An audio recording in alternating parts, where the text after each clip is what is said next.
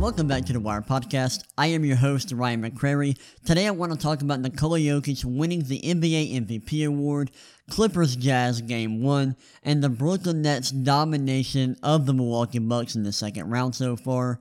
Let's get started talking about Nikola Jokic and his amazing accomplishment. So if you didn't know, yesterday it was announced that Nikola Jokic has officially won the 2020-2021 NBA MVP.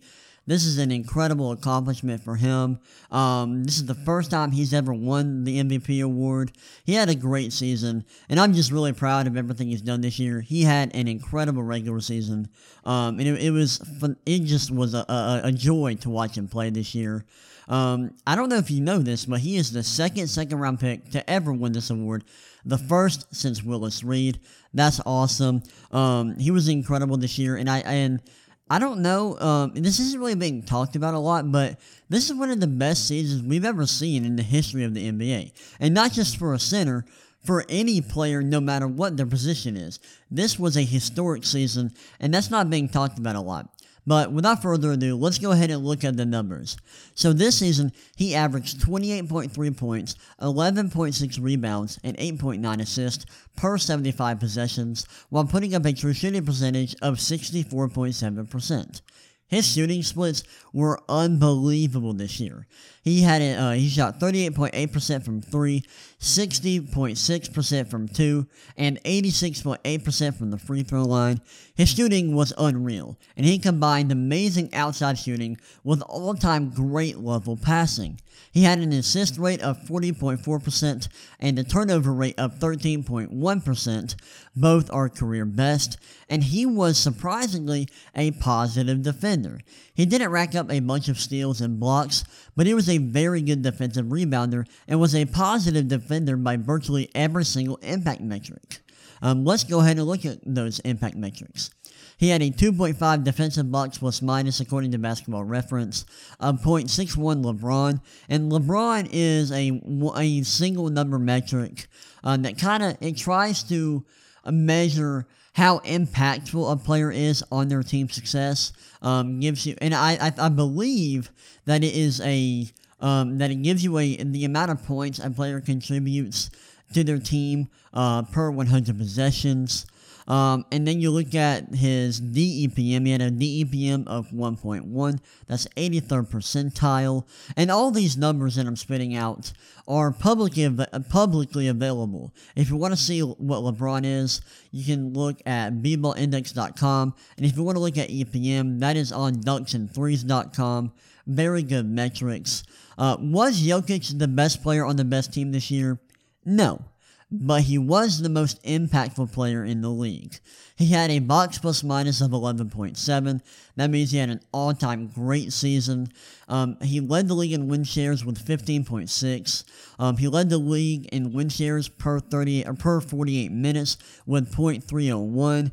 He also was first in value over replacement level player at 8.6. He was first in LeBron at 6.83.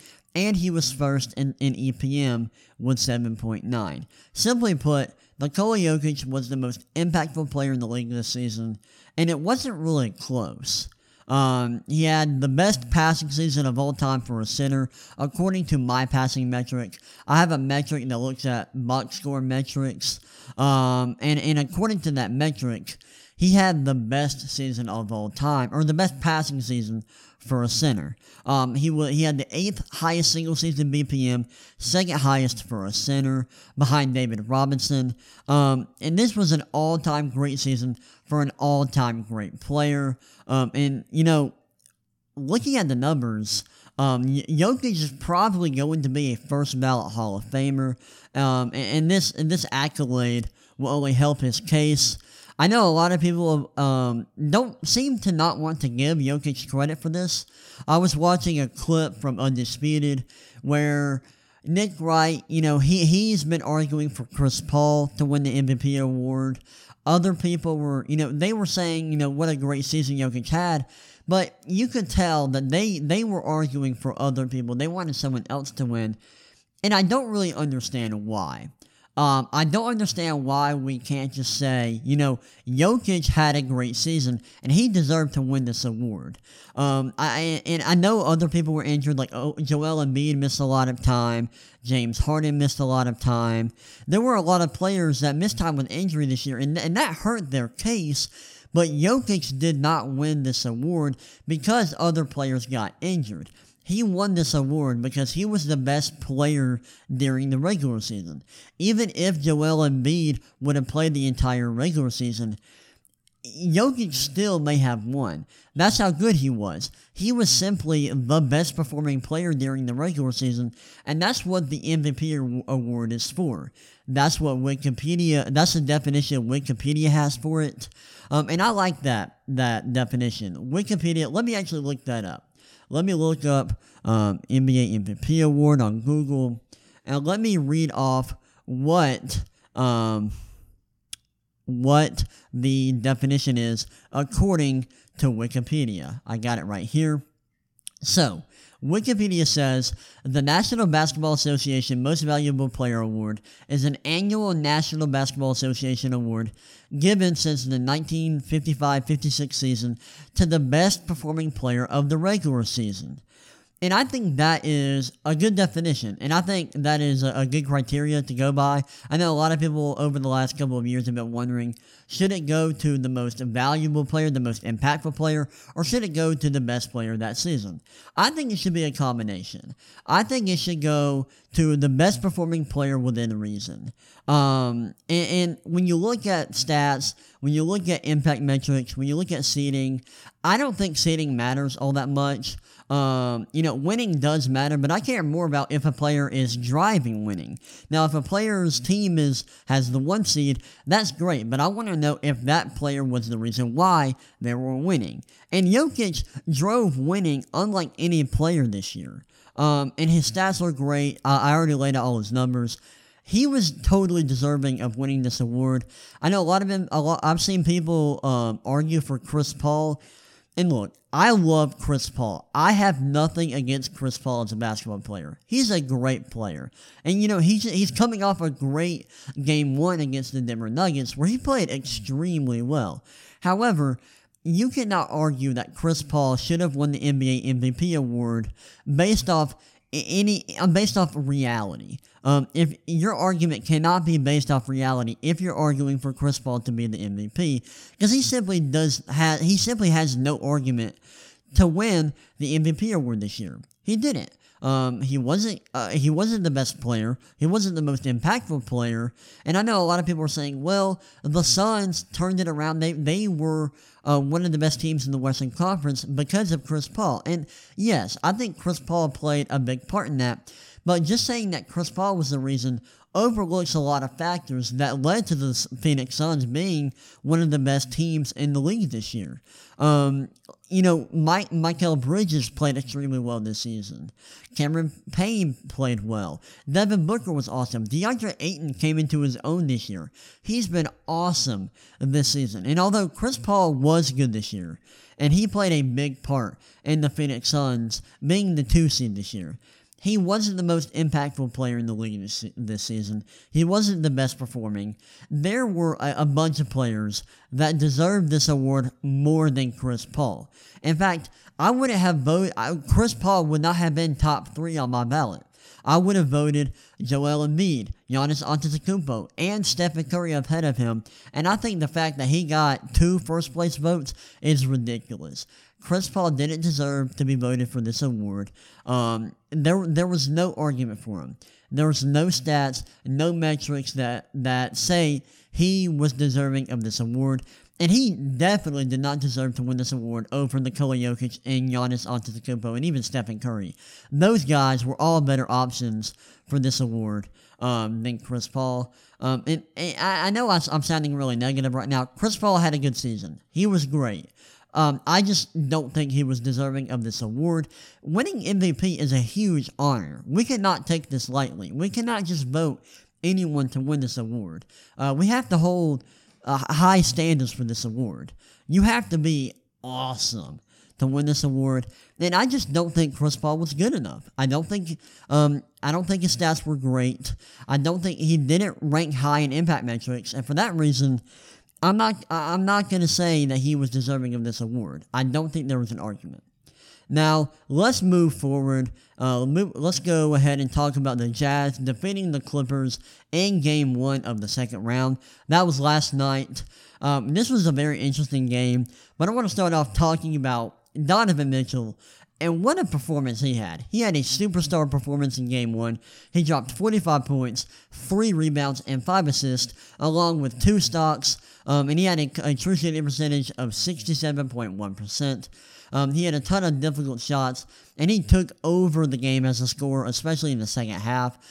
His 32-point second half was absolutely incredible. And this was a wild game. The Clippers were actually up 60-47 at halftime. The Jazz ended up winning, but the Clippers were up at halftime 60-47, and Luke Kennard, of all people, was their leading scorer after 2 quarters. The Jazz simply couldn't hit shots in the first half, while the Clippers were on fire from 3, shooting 47.8% from downtown. Now, the second half was a completely different story, as the Jazz shot 43.5% from 3, while the Los Angeles Clippers shot 26.3% from 3. The Jazz outlasted the Clippers despite being down 13 at the half, and Kawhi Leonard and Paul George playing well in the second half. Bojan Bogdanovic, he played well. He scored 18 points on 58.7% true shooting. And, it came down to the wire at the end of this game. The Clippers actually had a chance to tie the game at the end, but Reggie Jackson missed a shot in the corner. It was contested. And they ended up losing the game. Shout out to Ivica Zubac. He had a big game here. He had 11 points, 6 rebounds, and 3 assists to go along with 3 blocks, and he had a true shooting percentage of 68.1%. Paul George really struggled this game. He had 20 points, 10 rebounds, and 2 assists, but his efficiency was terrible. He had a true shooting percentage of 46.7%. That's not very good. Kawhi Leonard was okay. He wasn't great. And it'll be interesting to see where this series goes from here. I don't think Rudy Gobert was great either. His efficiency wasn't great. I think his true shooting percentage was 50% in this game. You'd like to see him play better offensively moving forward in this series. And he wasn't great either. He had a negative defensive box plus minus. Defensively, he wasn't great in this game. So yeah, a weird game in Game 1. You want to see Paul George play better moving forward. I just want to see Paul George actually come through in the playoffs and play very well. I thought he was solid in the Mavericks series. I thought he played pretty well. But this was a rough game for him. So I want to see him have another good series here against the Jazz. I don't know who's going to win after this first game. This is a great win for the Jazz. I mean, Donovan Mitchell looked incredible. He was just unbelievable in this game. Some of the shots he hit were unbelievable. Looked super comfortable with the ball in his hands. His handle was great. The numbers were awesome, and he was efficient. So shout out to Donovan Mitchell. But like I said, it'll be interesting to see where this series goes from here. But I'm going to move on, talk about the Nets and their domination of the Milwaukee Bucks in the second round. They've been incredible. They're up 2-0, and they have been dominant in their 2 victories. In Game 1, they won 115-107, and in Game 2, they won 125-86. Their Game 2 victory was incredible. They dominated the Bucks. But what's really interesting is the 4 factors. Now, I talked about this a couple of podcasts ago. If you don't know what the 4 factors are, the 4 factors are 4 metrics that are the most important to winning a basketball game. That includes effective field goal percentage, which takes into account that 3s are worth more than 2s.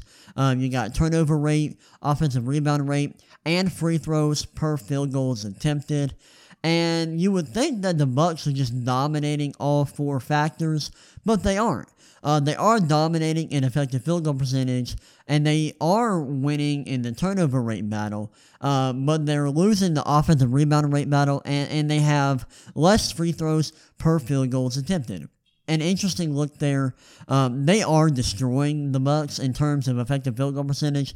They have an effective field goal percentage of 58.9%, while the Bucks have an effective field goal percentage of 48.1%. Not great. That's terrible for the Bucks. Really good for the Brooklyn Nets.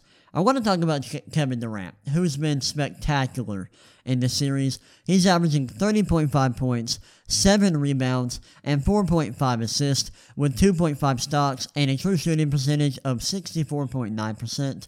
He's shooting 50% from 3. He's been unbelievable. His shot making has been ridiculous, and he looks like a top 5 player in the world right now. Kyrie Irving has been solid as well, averaging 23.5 points, 5 rebounds, and 7 assists on 54.7% true shooting. Not great efficiency, but not awful. Blake Griffin. I want to talk about Blake Griffin because he's been unbelievable this series. He's been really good. He's averaging 12.5 points, 11 rebounds, and 2 assists to go along with 2 stocks per game, with a true shooting percentage of 73.5%. He's also shooting 45.5% from 3. That's awesome. Joe Harris and Mike James have been effective coming off as well. Mike James coming off the bench. Joe Harris is starting. They have combined for 20.5 points per game. Though Harris has been way more efficient, his true shooting percentage has been much better. The Nets' dominance without James Harden has been awesome to see, and makes me believe that the Nets are definitely winning the title this year. I just don't see how anyone is going to stop them. They have too much talent at the top. Kevin Durant is playing out of his mind, and they have a lot of depth. Blake Griffin's playing well. Joe Harris has been on fire, especially from 3-point range. They've had a lot of good performances coming off the bench from guys like Mike James, Landry Shamet, Nicholas Claxton. They've been super good in the playoffs, and when James Harden comes back, they are going to be unbeatable. Now, I want to talk about the Bucks. I think Giannis has been pretty good so far this series. He's averaging 26 points, 11 rebounds, and 4 assists to go along with 1.5 blocks, and he's got a true shooting percentage of 59.9%. Now, his perimeter shooting is still a question mark. He's shooting terribly from 3 and terribly from the free throw line, but he's still been pretty efficient, and he's still putting up pretty good production. Brook Lopez has been pretty good as well. He's averaging 14.5 points, 5.5 rebounds, and 1.5 assists with a true shooting of 65%. He's shooting 50% from 3. He's been really good. The big issue, or my biggest issue, is how Jrue Holiday and Chris Middleton have been playing. Jrue Holiday is averaging 15 points, 6.5 rebounds, and 4.5 assists with a true shooting percentage of 49.5%. That's not good at all, and he is shooting 33.3% from 3. Now, Chris Middleton has been even worse, averaging 15 points, 9 rebounds, and 2.5 assists with a true shooting percentage of 34.2% and a 3-point percentage of 23.1%. Those numbers are really, really bad. Now, I want to look at a stat called Game Score. Game Score is a stat that provides a rough measurement for a player's productivity in a game. It's not perfect, but it's a decent stat. Jrue Holiday's game score is 11, or his average game score is 11 in this series, and Chris Middleton's average game score is 4. I want to compare those to Kevin Durant and Kyrie Irving's. Kevin Durant has an average game score of 23.2 in this series.